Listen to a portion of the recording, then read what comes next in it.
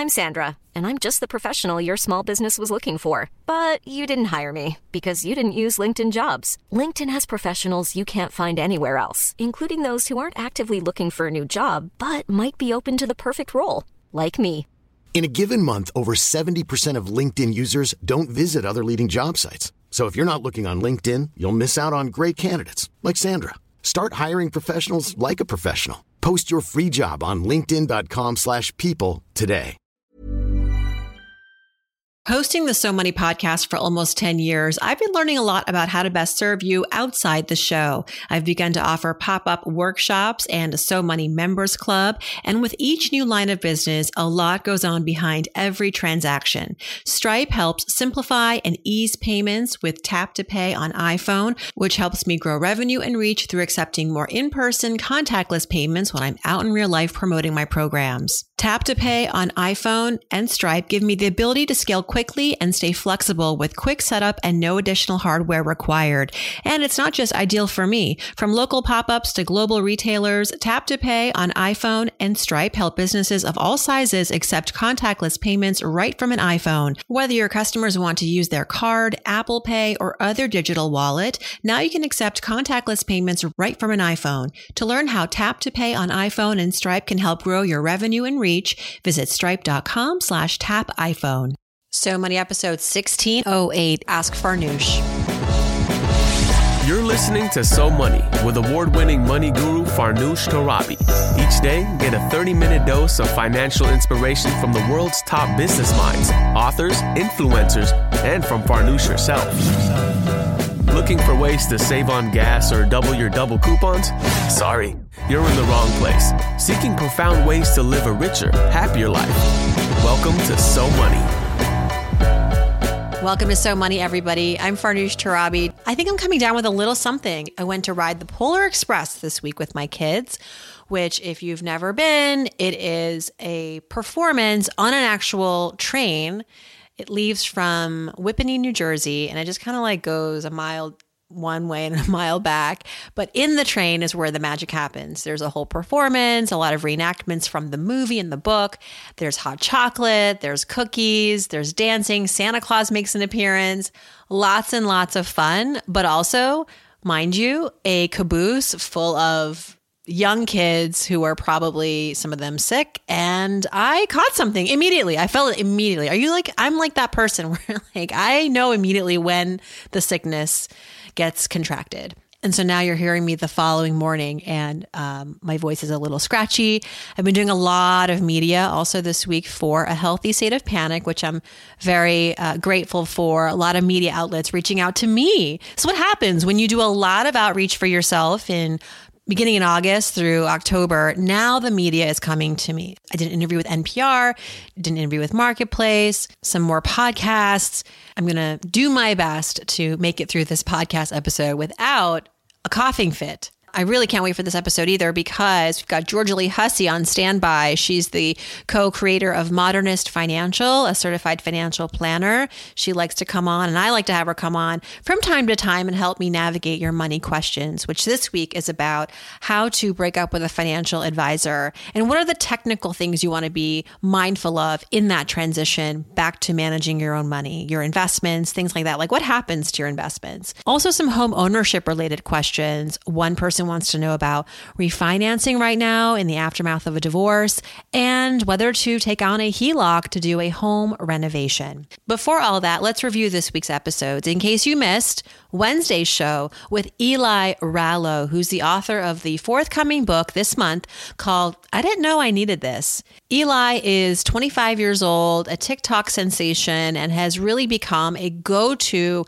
expert, mentor, champion for her generation, particularly around relationship, wellness, mental health. We talked a little bit about her foray into making more money and having her career take off. How is that impacting her financial life and the questions that she has for her finances now, the work ethic that was instilled in her as a teen. Then on Monday, a very important episode, I sat down with Danielle Weisberg, who's co-founder of The Skim, to talk about the current childcare crisis in America and how we, you and I, because it seems it's always falling on our laps, we can negotiate family benefits at work, but also how companies too can show up better for their employees and their workers when it comes to creating the benefits and the allowances. With just a few weeks left till the end of the month, you, like me, might be ready to just kick back, put on some socks, and get Elf on the TV on replay. But I will say I was presenting this week at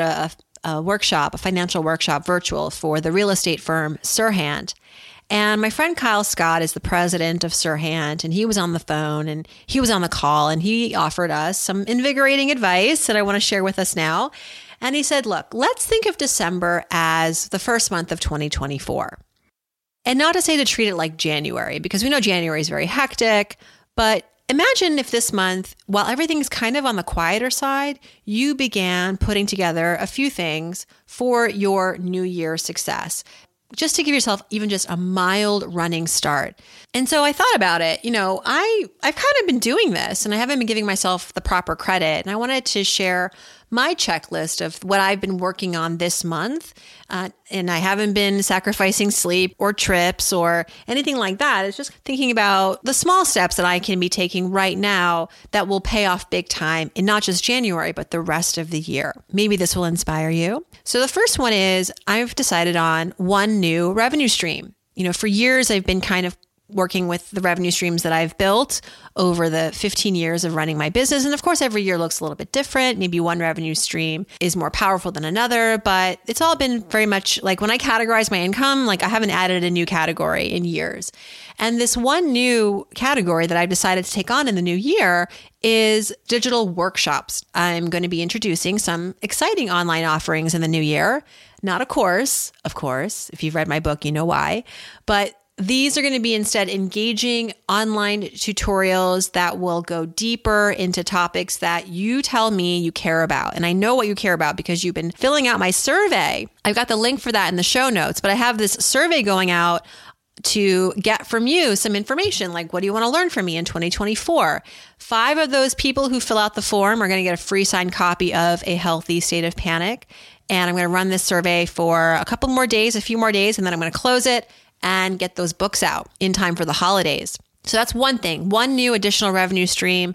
I think we can all do this. Even if you have a 9 to 5, is there something that you can do that's not necessarily requiring 10, 20 hours a week, but one additional revenue stream? Maybe it's not consistent at first, but you experiment, you try something. This money can help you pay down debt. It can help you travel more in the new year. Decide what you want it to represent and stand for. Another thing I've done, and I'm so relieved, is I've asked my accountant for a quick 2023 estimate.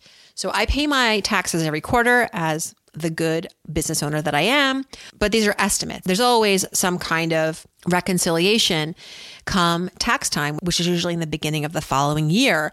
Well, this year I got blindsided with a pretty big tax bill from 2022. We had some miscalculations. If you recall, was working at CNET and running my business between the W-2 and the 1099. Things got hairy. I owed more money than I thought.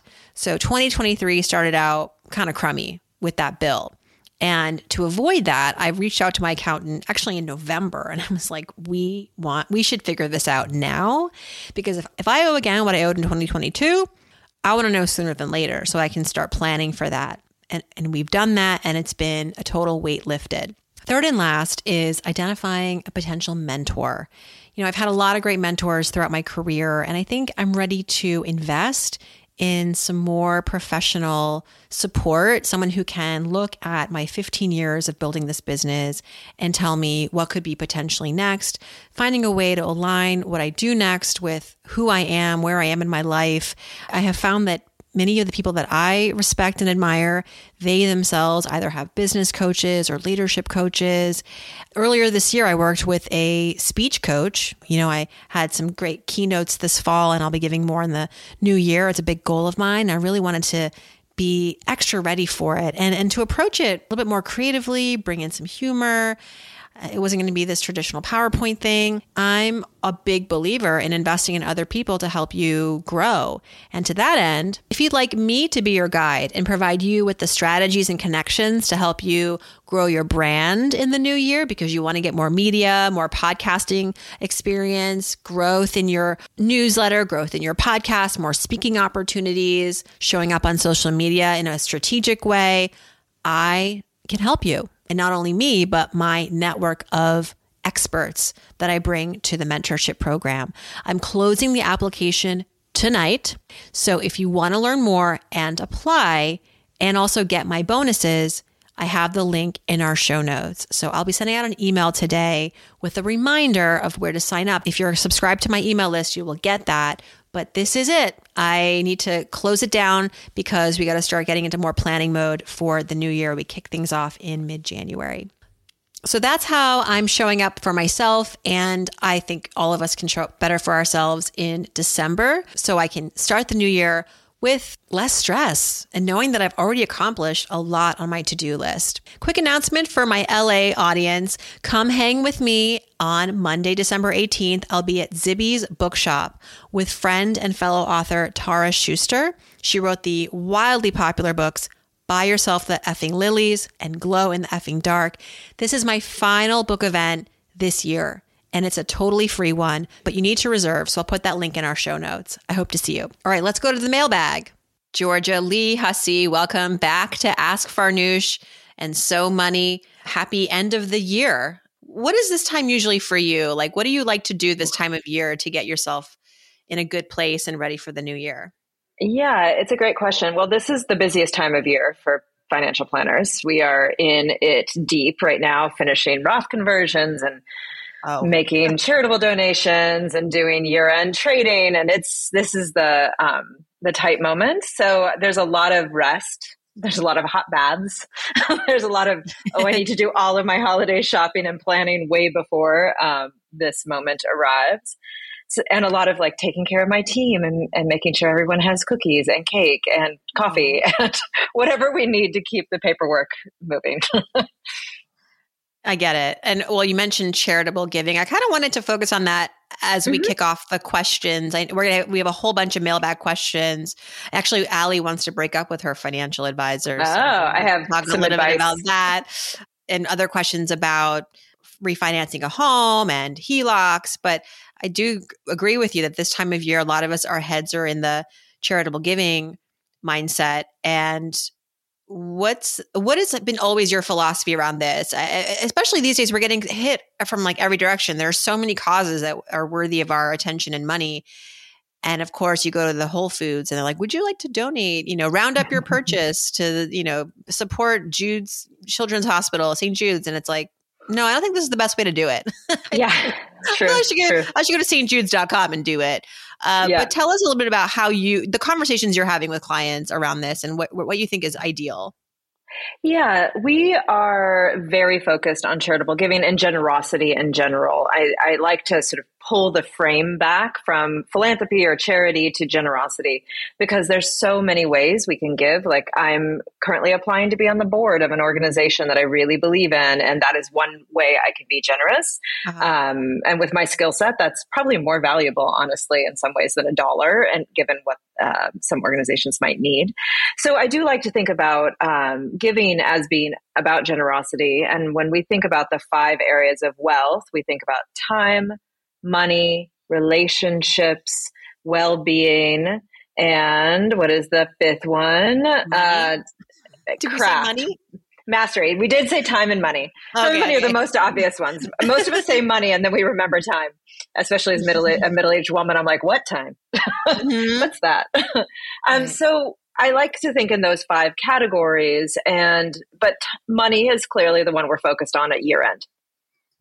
So if anybody has been to our website, modernistfinancial.com, if you go to our generosity plan under About Us, I think it can be a good form to consider as you consider your own financial planning around generosity. And so we do a few things that I think are very helpful to create permission to give, because I find that there's permission or there's anxiety or there's some kind of emotional connection with generosity that often can be ameliorated through structure.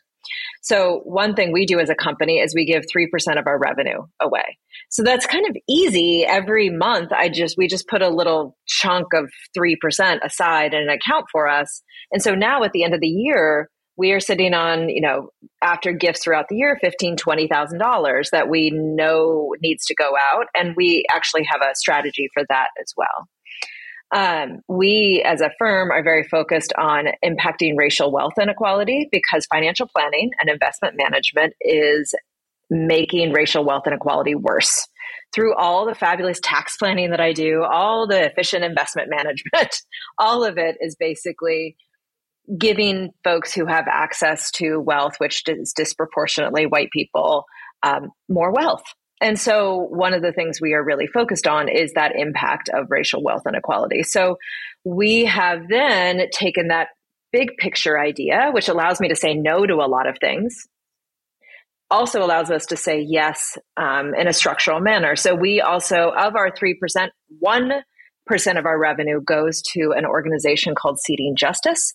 They're what's called a community foundation. I highly recommend that if you're interested in giving broadly in your area, look at the community foundations around you because they are the pivot point between nonprofits, government, and individual donors. And they often know the charitable giving landscape better than anyone because they give away such large amounts of money to the nonprofits. They know the best food bank organization, the best scrappy pet organization, whatever you are particularly passionate about, they will know who's doing the work on the ground for that. So I think those are some of the high levels. Give a certain percentage of revenue or income or paycheck, whatever it is. If it's 0.5%, just start with something because then you have a little budget for yourself and then choose a theme and kind of stick to it. I know it sounds hard, but I actually think it reduces anxiety when we're getting asks all the time. And then I like to, again, go to the experts as in all things. And community foundations are quite expert in your local nonprofit community. I personally focus on social justice nonprofit or community foundations. Seeding Justice is one, Liberty Hill in LA, Bread and Roses in Philadelphia. There's a long list of them that you can find if you just Google Social Justice Community Foundation, and they're movement builders. So I love them. Hiring for your small business? If you're not looking for professionals on LinkedIn, you're looking in the wrong place. That's like looking for your car keys in a fish tank.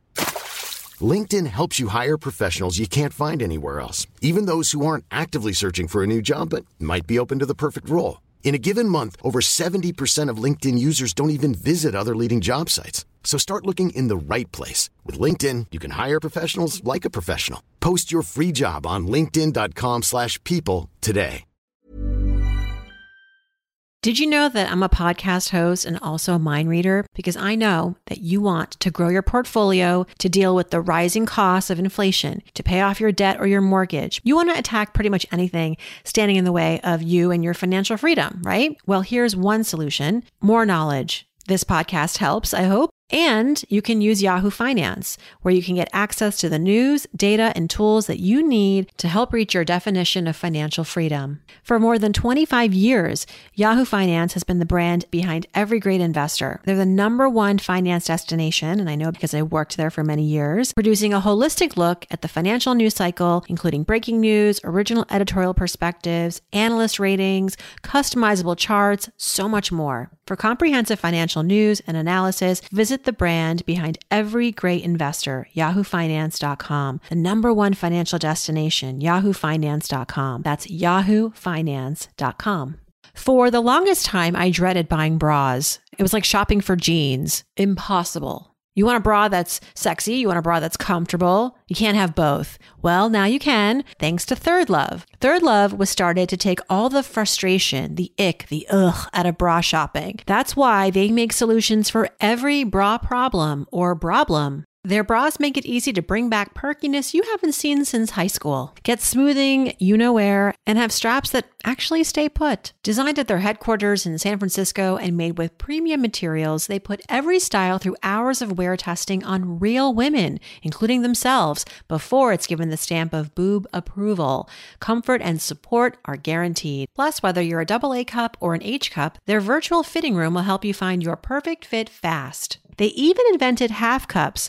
No more feeling stuck between two cup sizes that don't fit. It's time to get your problems solved. Visit thirdlove.com and get $15 off your order with the code podcast15. The weather's getting warmer. As I record, it's a nice 73 degrees on the East Coast. So finally, time to say goodbye to jackets and sweaters and fingers crossed, hello to shorts and tees. And I need to update my wardrobe for the long haul. And, I don't want to spend a fortune. So luckily I found Quince. I'm honest. I've got a lineup of timeless pieces from Quince that keep me looking effortlessly chic year after year. I'm talking premium European linen dresses, blouses and shorts from $30, washable silk tops, timeless 14-karat gold jewelry, and tons more. Best part, all Quince items are priced 50 to 80% less than similar brands. I have t-shirts from Quince, pajamas from Quince. My very chic and fashionable sister-in-law, Hannah, her whole closet is Quince. And people often stop us and ask, where did you get this? Don't tell me the price. And then when I do, they're shopping on quince.com. Get warm weather ready with Quince. Go to quince.com/SoMoney for free shipping on your order and 365-day returns. That's QUINCE.com/SoMoney to get free shipping and 365-day returns. Quince.com/SoMoney. Yeah, having a strategy also enables it so that when someone is asking you to donate, you have a script. Exactly. I really would like to. This is important. I think this is valuable. I've already committed to my allocations this year. I set goals every year, and this is kind of, how it's shaken out, but I'll consider it next year. I've always found too that you're right. Giving money is one way to be helpful. And certainly that's what a lot of organizations want. That's the priority, but you can also give your time. You can give your counsel as you are on this board. I think that's always another way to reframe this idea of giving is more of generosity. I really, really appreciate that. Yeah, that's important right now, especially. Lots of emotions crop up as we think about this aspect of our financial planning. The last thing I'm going to say is from a practical financial planning perspective, I always like to ask our clients' CPAs to explain to the client what is the number of cents they get and a benefit for every dollar they give. If you're not itemizing, it's probably zero. Because the standard deduction has grown so much. Many people don't itemize. If you do itemize, it's helpful to say, oh, I'm going to save 35 cents for every dollar I give. So my actual cost of giving is only 65 cents. So if you're in that situation, that can also be helpful as math. If you're thinking about making a large donation this year, if I'm making a $10,000 donation, I'm going to save $3,500 in taxes. So my little tax bucket doesn't have to be as big. And I might be able to siphon a little bit out of my tax bucket and put it in my charity bucket. So that's another thing to consider. That's a good one. A good one. All right. Well, Allie, shifting gears a little bit to her question in the mailbag came this week, and she needs some help breaking up with her financial advisor. Now, we've done episodes on this show in terms of the how to do that in a way that is, doesn't feel problematic. It's like very matter of fact. It's very cordial. How do you do it? I've done it. You send a nice email, you explain your case, and most advisors get it. I mean, there's not like any hard feelings. And as long as you're very honest about your reasons for moving on, and it could be as simple as we need to allocate our resources differently, or we can do this now ourselves, or, thank you for getting this. Like in our case, it was our advisor was actually too good, where she got us to a place where we felt very capable of handling the money decisions ourselves. She filled a lot of gaps for us. She streamlined a ton. And at that point, we felt that what we were paying continuously at that point was, 1% or 1.5%.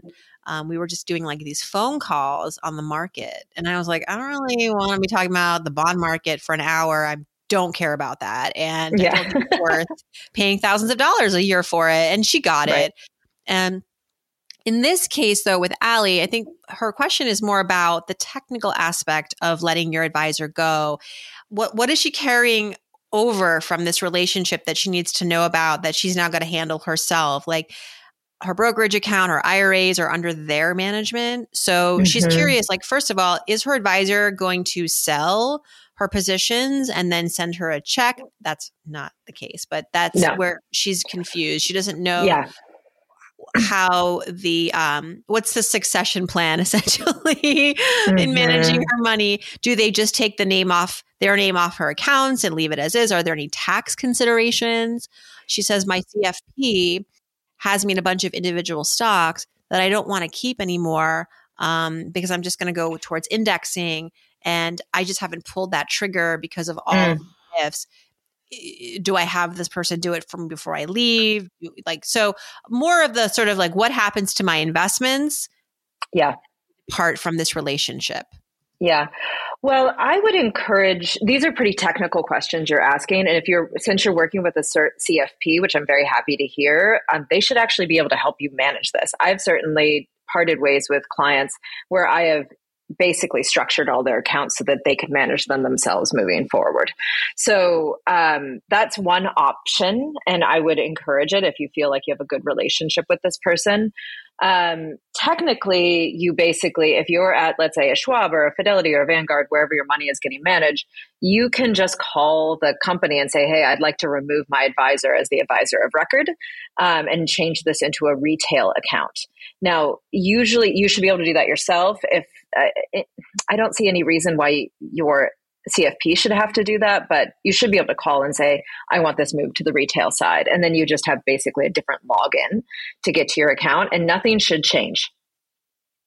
You could fill out the paperwork so everything sells and before it moves, but I don't really see a reason to move unless it's at some very specialty custodian that doesn't have a retail investor platform, which is almost none of them at this point. So I would say that's the first thing. Second is, if you're in individual stocks, there's likely to be some kind of tax consequences, positive or negative. So I would, again, a CFP would be really helpful to help you think about what these tax implications are. So that's again, that or your CPA. If you have a good tax advisor, they should be able to help you look at that and make some decisions. I would, though, consider these questions are, as I say, technical questions the CFP should be able to answer for you. So maybe you've been using your CFP in a way that is not the most effective, or your CFP doesn't have actually practiced full comprehensive planning, because investment management to me is the least interesting part of the work we do for our clients. And actually, it's actually where we get the lowest returns. Mm-hmm. Even if we're getting 8 or 9% for a client, good tax planning can get them 45% in terms of return. So maybe it's time to look for a retainer-based financial planner who has a much lower fee, is maybe a monthly fee, who can help weigh in on these kinds of tactical questions if you feel comfortable managing the money yourself. There's lots of planners who do that. I really like the XY Planning Network for finding folks like this, because these are all technical questions that I would be answering for a client, but might take me several hours to figure out. Yeah. And if you've been listening to this podcast since October, you've been hearing the ads run for Facet. Have you heard of Facet? No. It is a retainer-based financial advisory where, just like you said, they recognize that the least valuable aspect of, not least valuable, but where you should put, like you shouldn't pay an advisor to manage your money. Just manage your money, your investments, when the robots can do it just as well, if not better. You really need that human touch to kind of like work through these complexities and, do these. Where you should contribute. Yeah. That disruption is happening where the models are changing, the financial advisor models are changing, but like not fast enough. I'm like, how are we still working in a system where people are paying 1.5% of AUM and then still having these questions? Yeah. Yeah. No, it's a good question. I mean, it's way better than it was 10 years ago when I was really starting to work I mean, I've been in the business 15 years now, but I mean, there was nothing 15 years ago. 10 years ago, there was a little talk of this. 5 years ago, I'm like, oh, I can actually refer to people I can trust in for clients or prospects who are not a good fit for us. So there's definitely more options, but we have a long way to go to unseat the deeply problematic business models that are ingrained in the financial industry. Here, here. All right. Which is why I like having you on, because you are a CFP. You could give like a biased response here, but you don't. You're very honest. Now, also our client base is very high net worth. So I'm managing $3 to $10 million portfolios. I would not recommend you do that on your own because index funds are not going to really do it. And then people start to freeze up at certain levels of wealth and start making very emotional choices. We all do it. But I think, anyway, things get more complicated as wealth grows. More money, more problems. Exactly. Moving on to real estate. We have two other questions here in the mailbag pertaining to aspects of home ownership. This person, will keep her name anonymous. She's going through something in her life and I don't want her to be outed, but she, in 2019, bought a home with her partner and it was 2019. So they got a 3.5% rate on a 30-year fixed mortgage. And the loan was about $205,000. Since then, the couple has divorced. It was finalized earlier this year. And as a result of the divorce, this listener is giving her ex-partner, the agreement was that she's going to pay him the equity of what the home is now worth, which she says is more than $100,000. She's trying to move the mortgage away from her and her ex's name to just her name. But she's getting horrible news that she's going to have to refinance at a new loan rate of 8%. And that's how she would, she wants to do a cash out refi, I suppose. And the rate is 8%. Is there anything that she can do alternatively? She's trying to keep her kids in the house and not be in terrible debt. She's pleading with the mortgage company. She has an over 800 credit score, good income, makes regular payments. I would go back to the ex.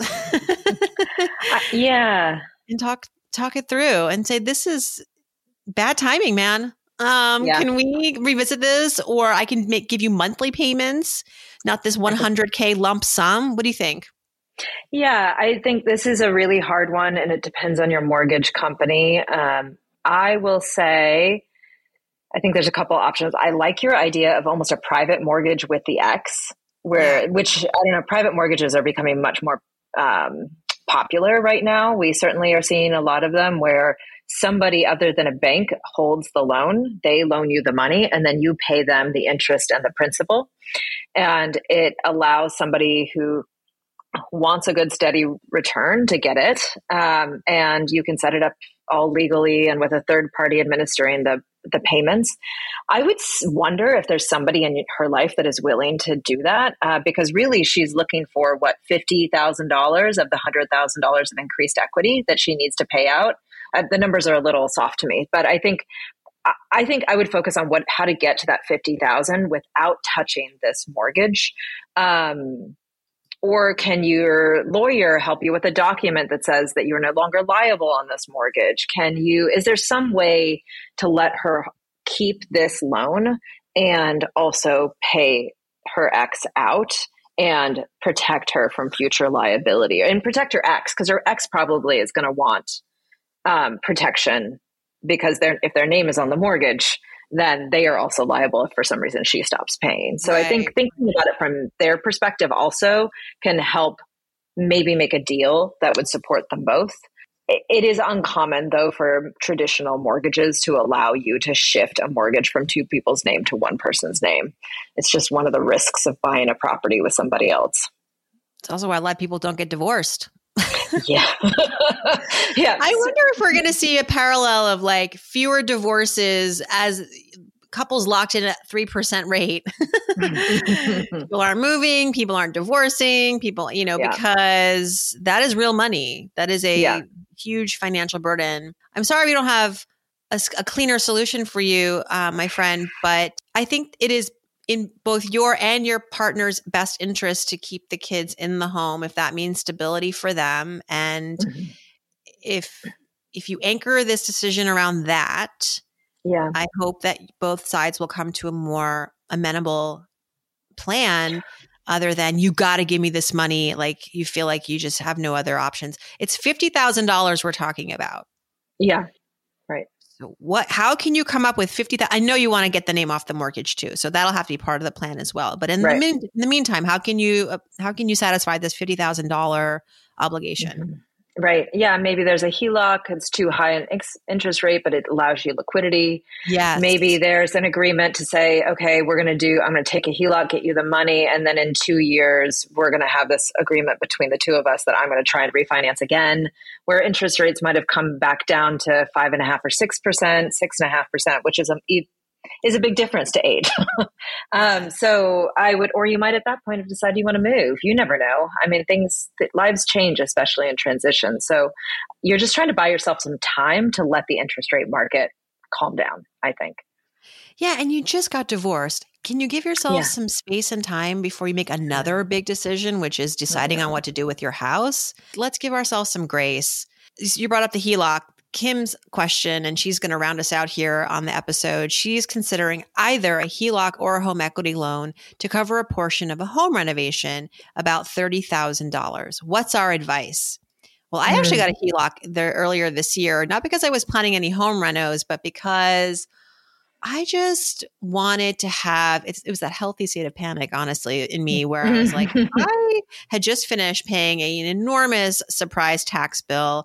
I had just paid off some business loan debt, and my savings was like not looking so hot. And I knew it was going to, I'm going to build it up again this year. And I did. But in the meantime, I was like, if God forbid something else, another shoe drops, like I get a huge medical expense, or I don't want to pull from savings. I'm going to pull from this HELOC. I had built a lot of equity in our home, and rates weren't fantastic. I wish I'd done it maybe 2 years ago, but I felt it was still better than pulling out a credit card and paying for something. So we haven't touched it, and it's my emergency only, in an emergency break open glass, last resort. So for $30,000, I feel like a HELOC is probably your best bet, or HELOC or home equity loan in terms of interest rate. There's really not a lot in that amount of money that's going to be cheaper. Like a personal loan is going to be more. No, I would not. Credit card, forget it. Well, I think there's a few considerations. So a HELOC or an equity loan is probably great. We're seeing our credit unions around here are having some good teaser rates that are basically set to LIBOR or LIBOR plus 0.5. So I'm seeing 5% teaser rates for the first year at interest only, which allows you some space to get the renovation done and not have as much of a cash flow issue. But then I think it's really important if your total mortgage value is under the $750,000 max, your interest on your HELOC is also tax deductible. So if you, again, go back to these numbers, if I'm paying, let's say 10% on the HELOC, I'm just going to use this for easy numbers. I'm paying 10% on a HELOC, my effective tax rate is 35%, then I'm really only paying 7.5% on this HELOC. So and apply that math to smaller numbers, and that interest rate doesn't seem that bad. And I think a HELOC works better in this case, unless you've already gotten a bill come due and you want to start making the payments. Because here's the thing, if you're at the beginning of this construction project, you're getting just maybe an estimate. You might realize halfway through you don't need the other work done. Like, why deplete the loan? Like, why get a loan? The loan is going to be due immediately. Yes, exactly. The HELOC, you use like a credit card. You use as you need it, and you pay in those increments. So we were also in that place of like, do we do the loan? No, that doesn't make any sense. Like, we're not using this money yet. So the HELOC is probably the way to go in your case. And if it's a home renovation, if you're doing your bathroom or kitchen, that's the best. Those are the best ones to start with, or your roof. True. And also look at the Biden tax credits for environmentally beneficial improvements. They're wildly positive. So don't forget those. Your CPA should be able to help you with those as well. Georgia Lee Hussey, thank you so much. It's been that I think you're going to be one of our last Ask Farnooshes of the year, fresh Ask Farnoosh. We're going to do these really cool year in review episodes starting in a week or two. So I'm grateful for all of your generosity coming on our show this year and all of the years and more to come in the new year, no doubt. Yes, well, it's always a pleasure, Farnoosh, and may everyone have a wonderful new year, and please rest and care for each other. Thanks so much, everybody. I hope your weekend is so money.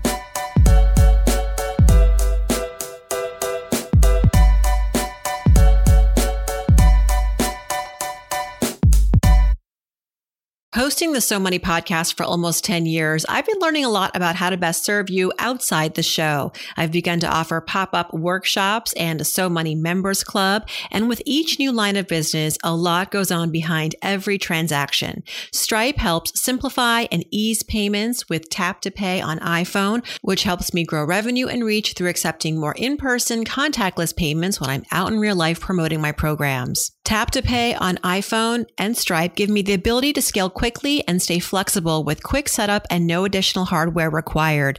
And it's not just ideal for me. From local pop-ups to global retailers, Tap to Pay on iPhone and Stripe help businesses of all sizes accept contactless payments right from an iPhone. Whether your customers want to use their card, Apple Pay, or other digital wallet, now you can accept contactless payments right from an iPhone. To learn how Tap to Pay on iPhone and Stripe can help grow your revenue and reach, visit stripe.com/tapiphone.